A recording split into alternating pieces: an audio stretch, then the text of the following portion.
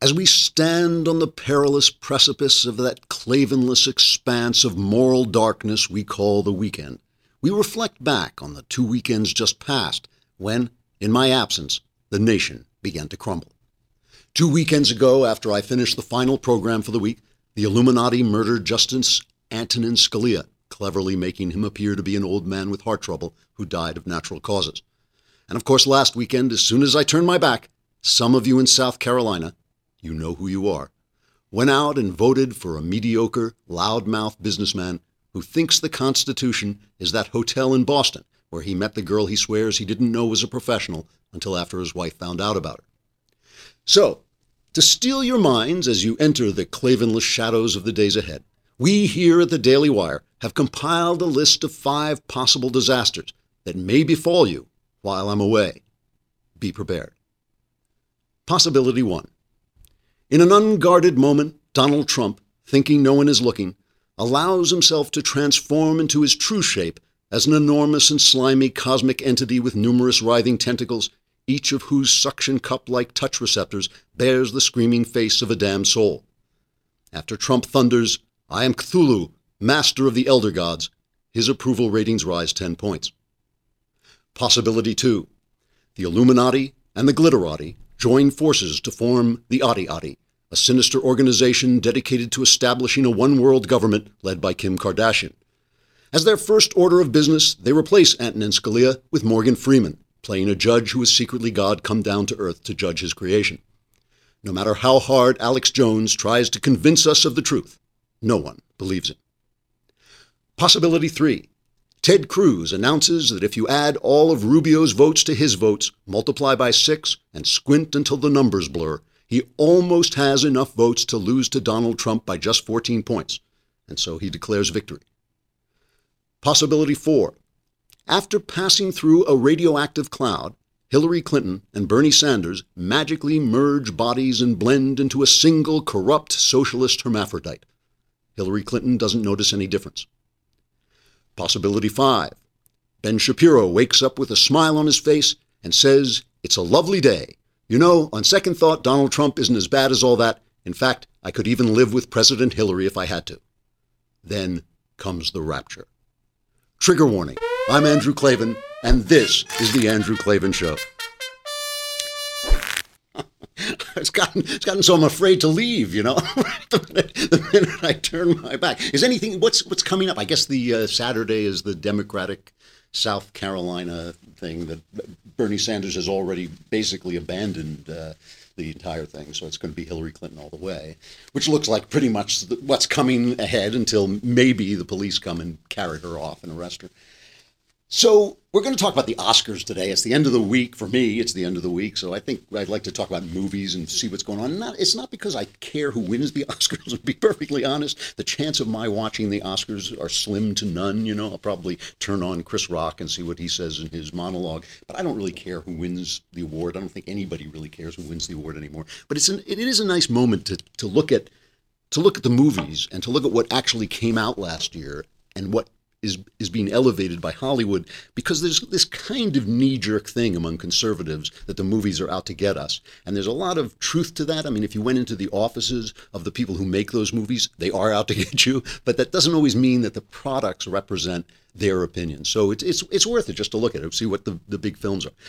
Before we do that, I just have to take one final glance at the politics of the week, because I notice at the end of the week, I start to notice that there's kind of been a theme to what we're talking about. And the theme this week has been censorship to some degree. It's been how Trump really is the force that comes out of a corked bottle, a bottle that's been corked by political correct censorship. But underneath that theme of censorship is another theme, which is the theme of deception, because that's what censorship is all about. It's about deception. So I was watching yesterday, and reading the political news. I noticed there's this little kabuki dance going on now on both sides of the aisle about you have to tell us the truth, and the other side saying, no, you know, we have very good and obvious reasons why we should never tell the truth whatsoever. So on the left, you have Bernie Sanders is calling for Hillary Clinton to release the texts of the speeches she made to Wall Street, for which she was paid hundreds of thousands of dollars a shot. I mean, what she could have possibly been saying that was of that kind of value, I don't know. So Bernie Sanders, here he is. Here's Bernie Sanders calling for these speeches to be released. What Secretary Clinton said, I will do it if other people do it. Well, I am very happy to release all of my paid speeches to Wall Street. Here it is, Chris. There ain't none. So pure left-wing posing, because who would invite Bernie Sanders to give a speech on Wall Street? All he ever says is how terrible they are. You know, I know, just to remind you, Wall Street is one of the great American institutions. I understand that it's filled with horrible people. So are all institutions, because most people are kind of horrible. But the thing is, it is a vehicle for taking people with money and funneling that money to people with ideas who then make products which you use. And that's how that works. That's called capitalism. They capitalize the ideas and creativity and hard work of other people. And everybody who can invest in that makes money. They're betting their money on the productivity. So when he says these rotten Wall Street guys, it is true. There's plenty of corruption to go around on Wall Street. And we'll get back to that as we talk about the movies. But still, you know, he is demonizing a great American institution as much as we look down on it. There's something about money that makes people go a little crazy. They love it. They want it. They thrive on it. It makes them happier. But at the same time, they sit around and say, like, anybody who has it in a great degree must be evil, which is just ridiculous. Here's Hillary Clinton's response to this, which is as silly as Sanders' attack. Will you agree to release these transcripts? They have become an issue. Sure, if everybody does it, and that includes the Republicans, because we know they have made a lot of speeches. But you know what? If people are going to ask for things, everybody should be on a level playing field, and I'm happy if that were the case. So that's no, right? That's Democrat for no. I'm not going to release my speeches. Well, why? You know, and it's really, it is ridiculous. If you go out and give what is essentially a public speech, yeah, and you're running for president, of course you should release it. I mean, what could she have possibly said that she doesn't want us to hear? I mean, obviously she went in there and she said, you know, don't worry, I'll take care of you. I'm going to watch out for Wall Street and I'm not going to like stomp on you. And she was made friendly overtures. And she's got this left-wing base that thinks Wall Street is the devil and she doesn't want to release it. On the Republican side, you've now got establishment types, I guess we'll call them, which is a little unfair, but we'll just say that in general, the people who are not Donald Trump, let's put it that way, the people who are not Donald Trump are pressuring Trump to release his tax returns because Trump has made a big, big deal about A, how much money he has, and B, what a great charitable guy he has, and I give this to this and this to that. And so Mitt Romney, kind of representing the establishment, went on Fox and sort of put a little pressure on Trump. Frankly, I think we have good reason to believe that there's a bombshell in Donald Trump's taxes.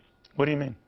Well, I think there's something there. Either he's not anywhere near as wealthy as he says he is, or he hasn't been paying the kind of taxes we would expect him to pay, or perhaps he hasn't been giving money to the vets or to the disabled like he's been telling us he's been doing.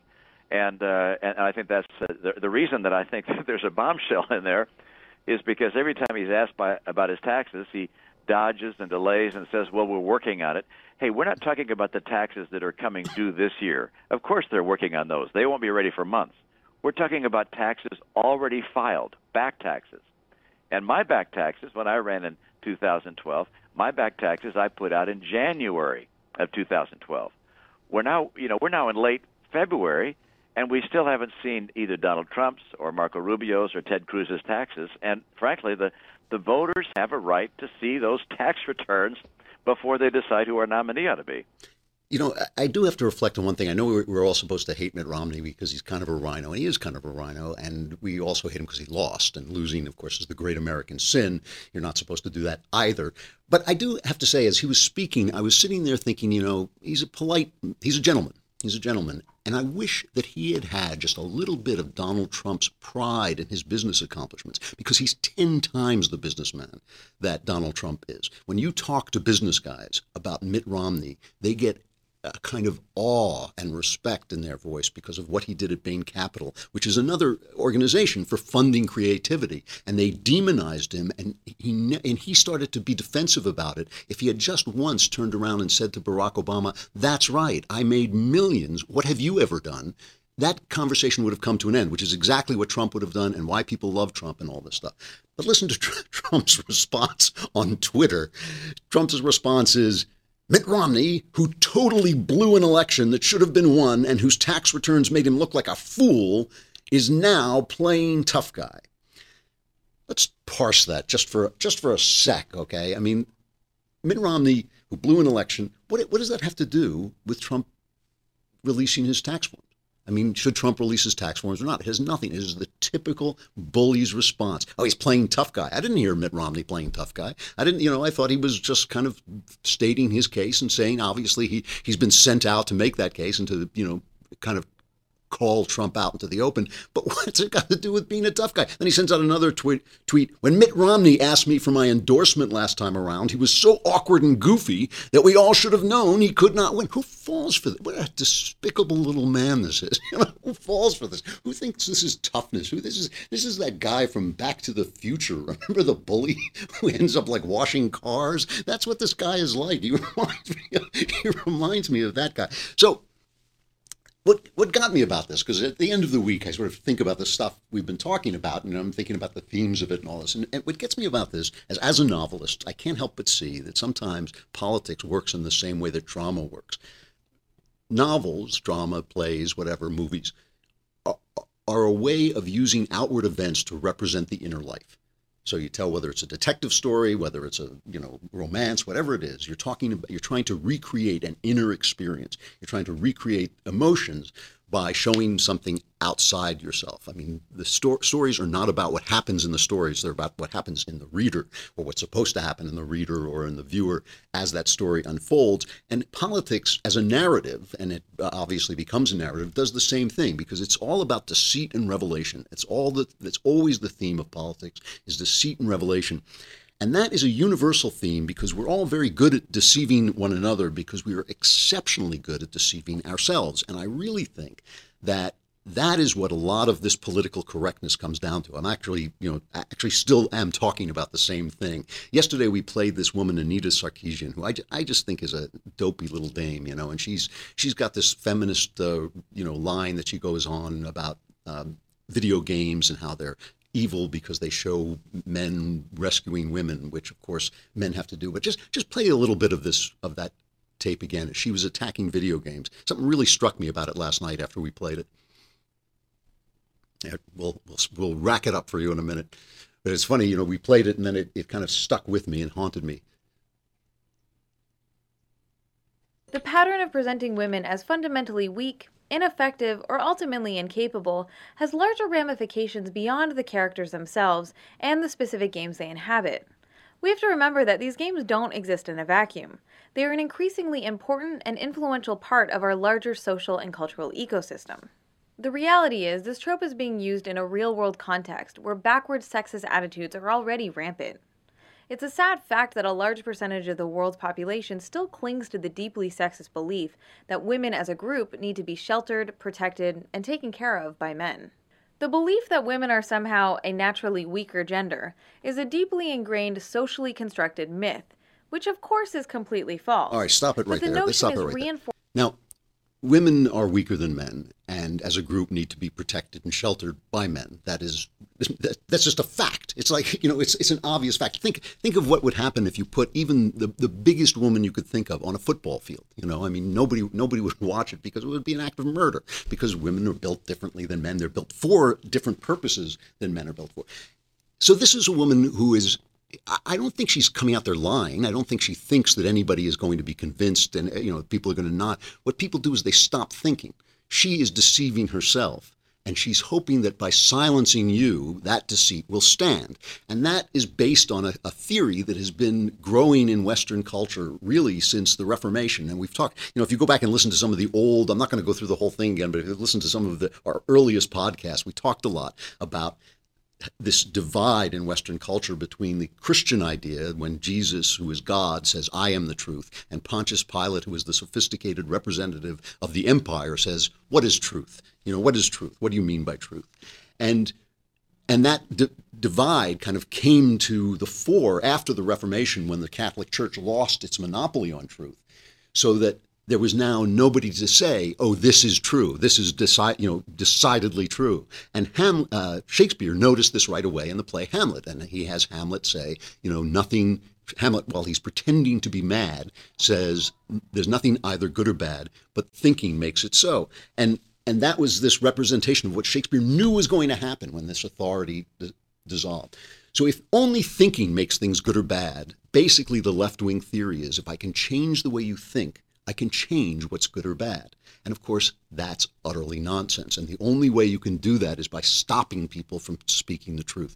You know, the ultimate, I mean, we're seeing this today. Our colleague Ben Shapiro is going off to Cal State LA to speak.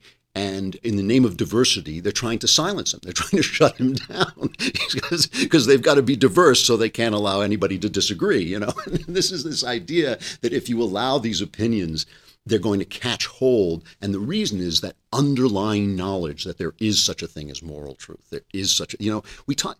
The ultimate expression of this self-denial of this line is taking place right now. There's a trial in England, these guys in Rotherham, where they just allowed these Muslim men to rape little girls for ages. I mean, 100, I can't remember the number. It was a large number. I think it was over 1,000 children who were raped while the police stood by and participated and covered up because nobody wanted to say this is part of this culture that has come in, that we've allowed into our country. Nobody wanted to say the politically incorrect thing, and it became a nightmare. And that's the ultimate result, of course, of lying to yourself. Because remember, things aren't good or bad in certain places. It's not good to respect women in the West, and suddenly when you cross over into the Middle East, it becomes okay to disrespect them.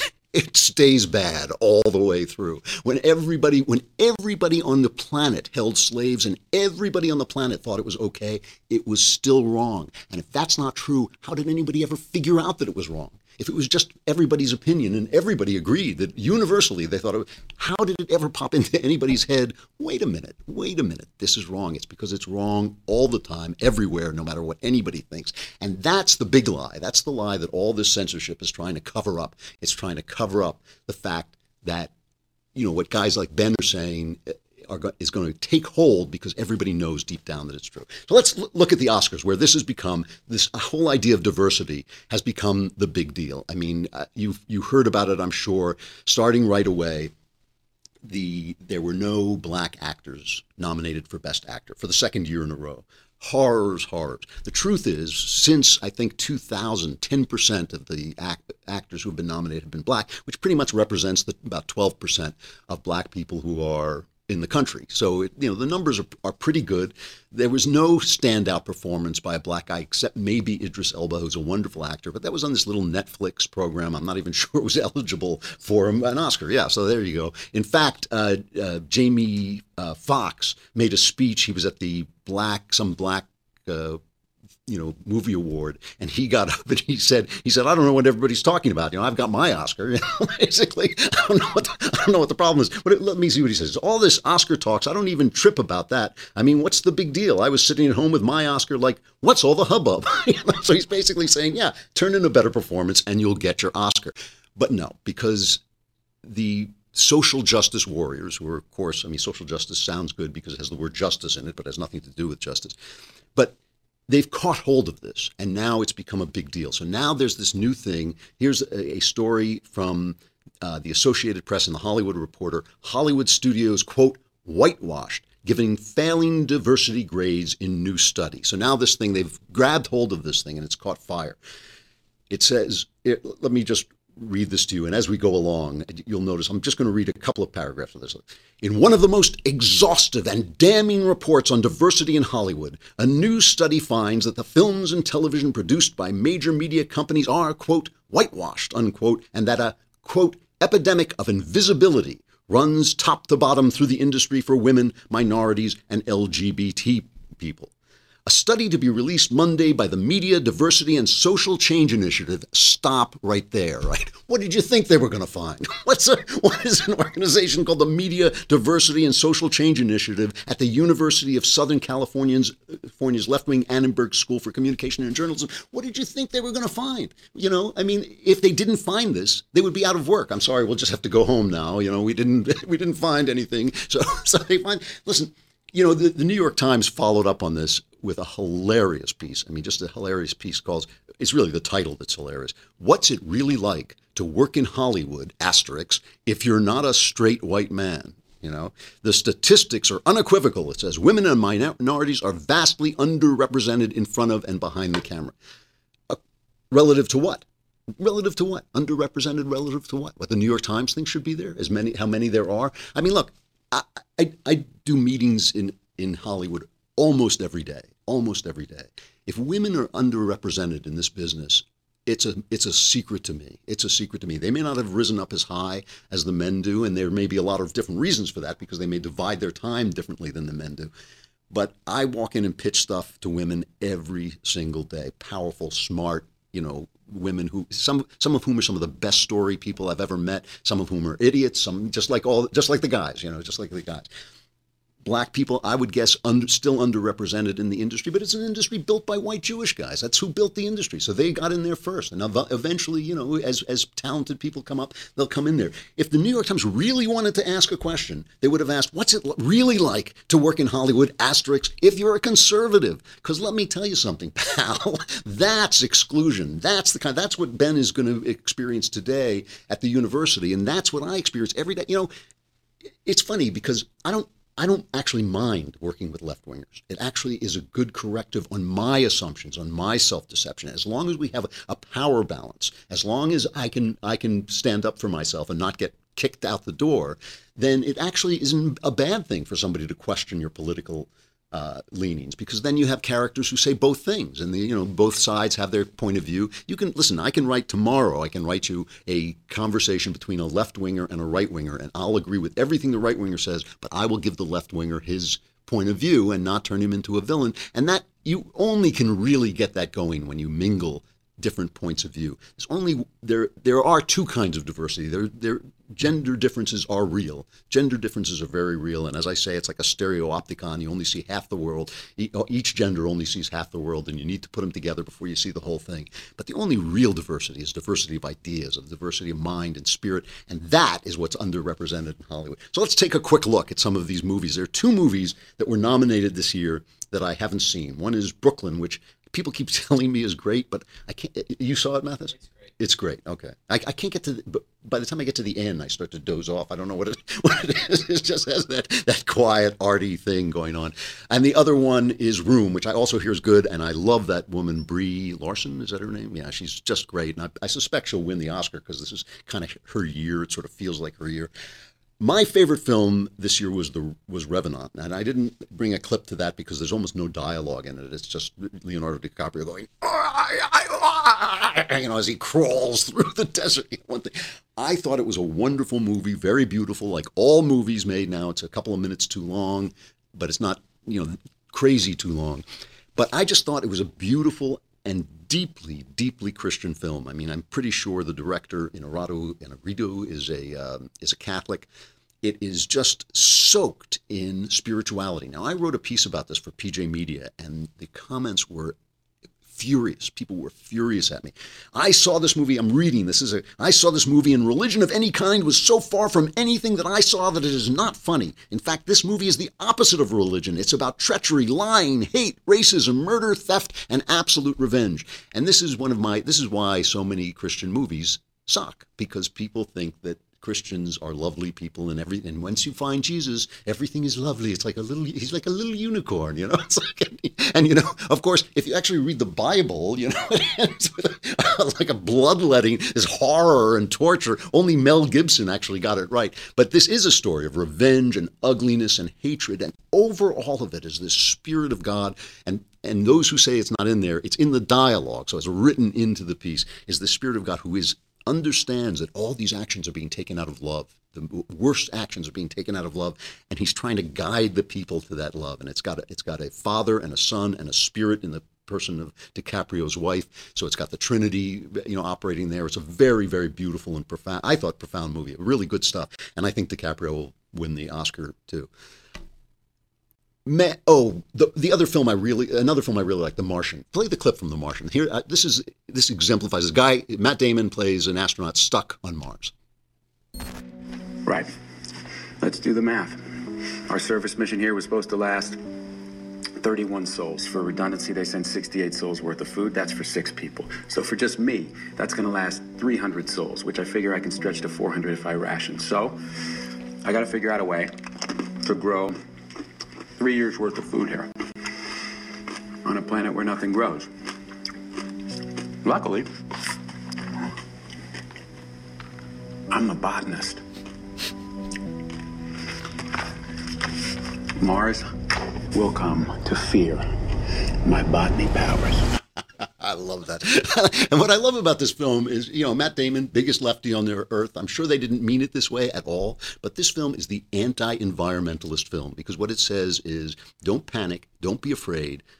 You put a human being on a planet with no air, no water, no nutrients, he will find a way. He will find a way. And so every time these environmentalists say, if we do this, if we touch that, if we use that, it's all going to go bad. It's all going to be terrible. Everything's going to go wrong. The air, the water, everything. We're ruining everything.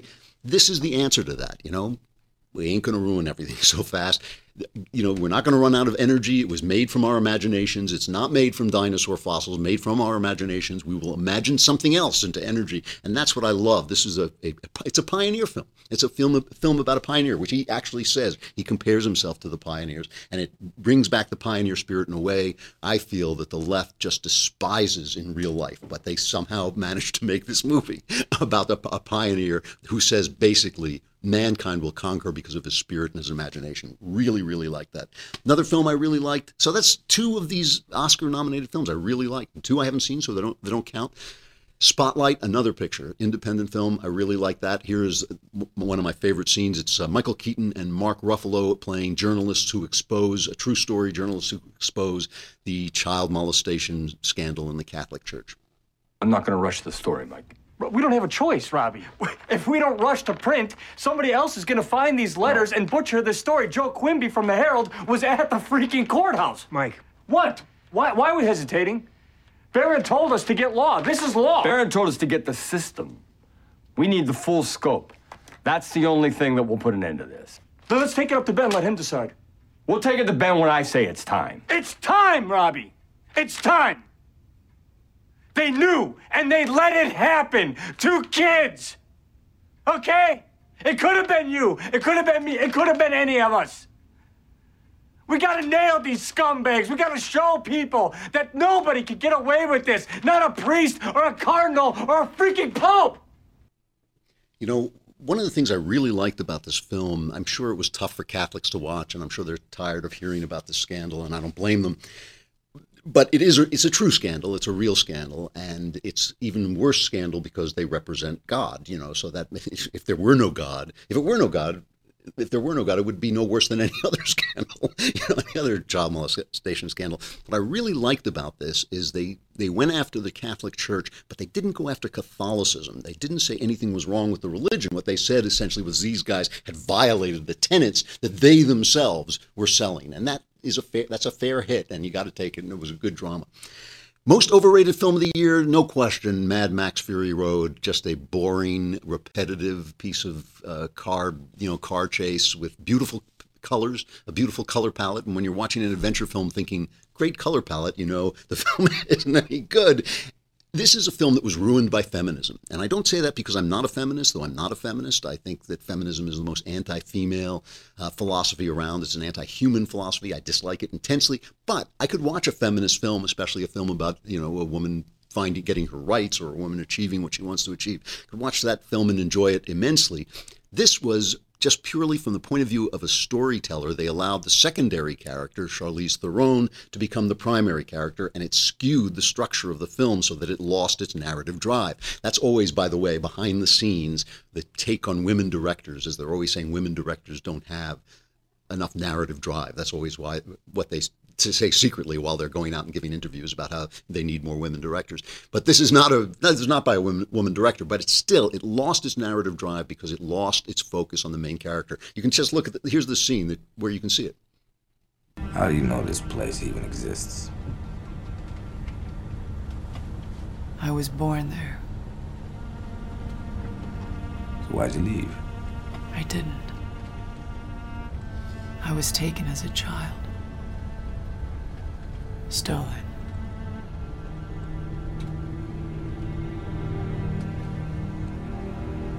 You done this before? Many times. Now that I drive a war rig, this is the best shot I'll ever have. And them? They're looking for hope. What about you?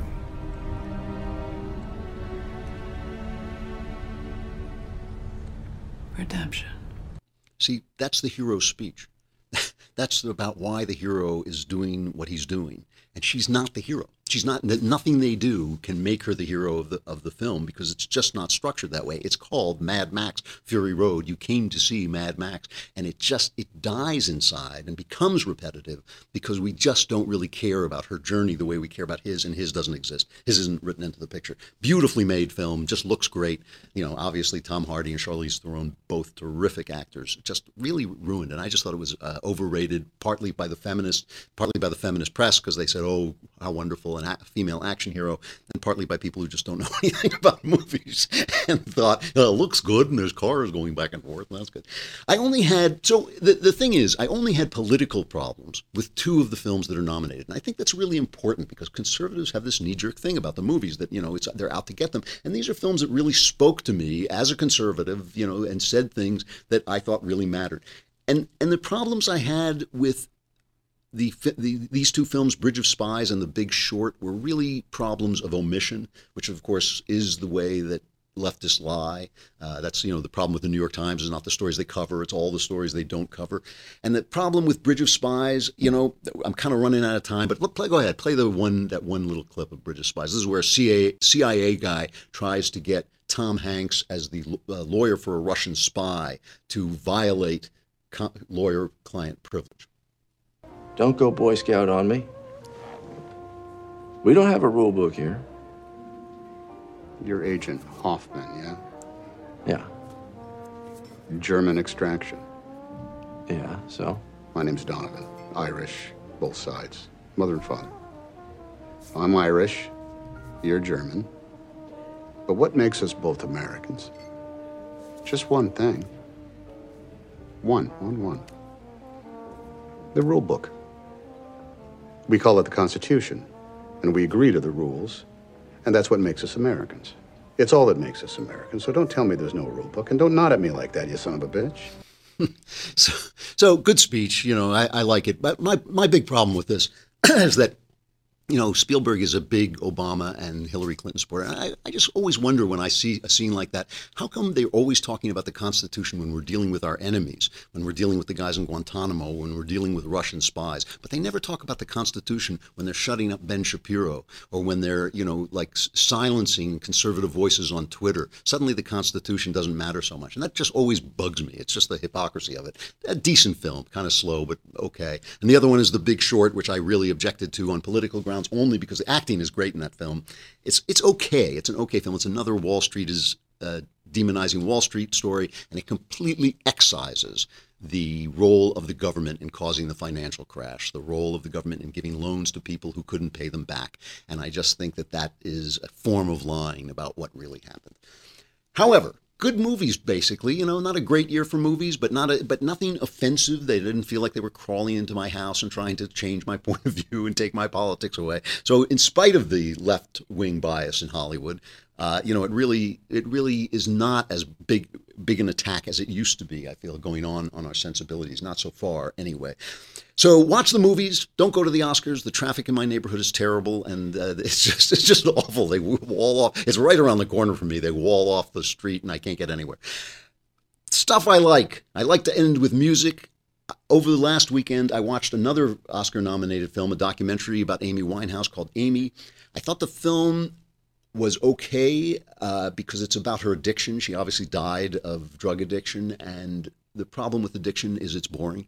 I've known a lot of addicts in my life. I mean, I'm in the arts, so I know a lot of people who abuse substances, and it eats your soul, and you become very repetitive and very boring, and you stop having any motivations in life at all except getting those drugs, and that's what happened to her. So it was a little dull. However, I loved her. I had not realized. I mean, I always liked that song Rehab. You know, they say I should go back to rehab.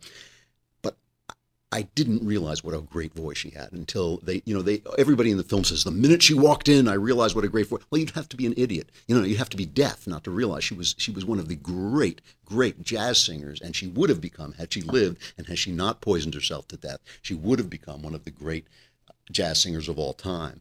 And she wrote a lot of her songs, and one of the things I really enjoyed about her lyrics is they're very conversational and very blunt. I mean, that thing, they say I should go back to rehab. I say, no. It's just very, very much like a straightforward telling. And here's a song that's in the movie that I just really enjoyed. She has a relationship with this guy who's kind of needy and a weakling, and she writes the song called "You Should Be Stronger Than Me." I mean, you can't be more direct than that. So let's listen to her lyrics and this terrific voice of Amy Winehouse for the end of Stuff I Like. You should be stronger than me. You've been here 7 years longer than me. Don't you know you're supposed to be the man, not pale in comparison to who you think I am, 'cause you always want to tell the truth.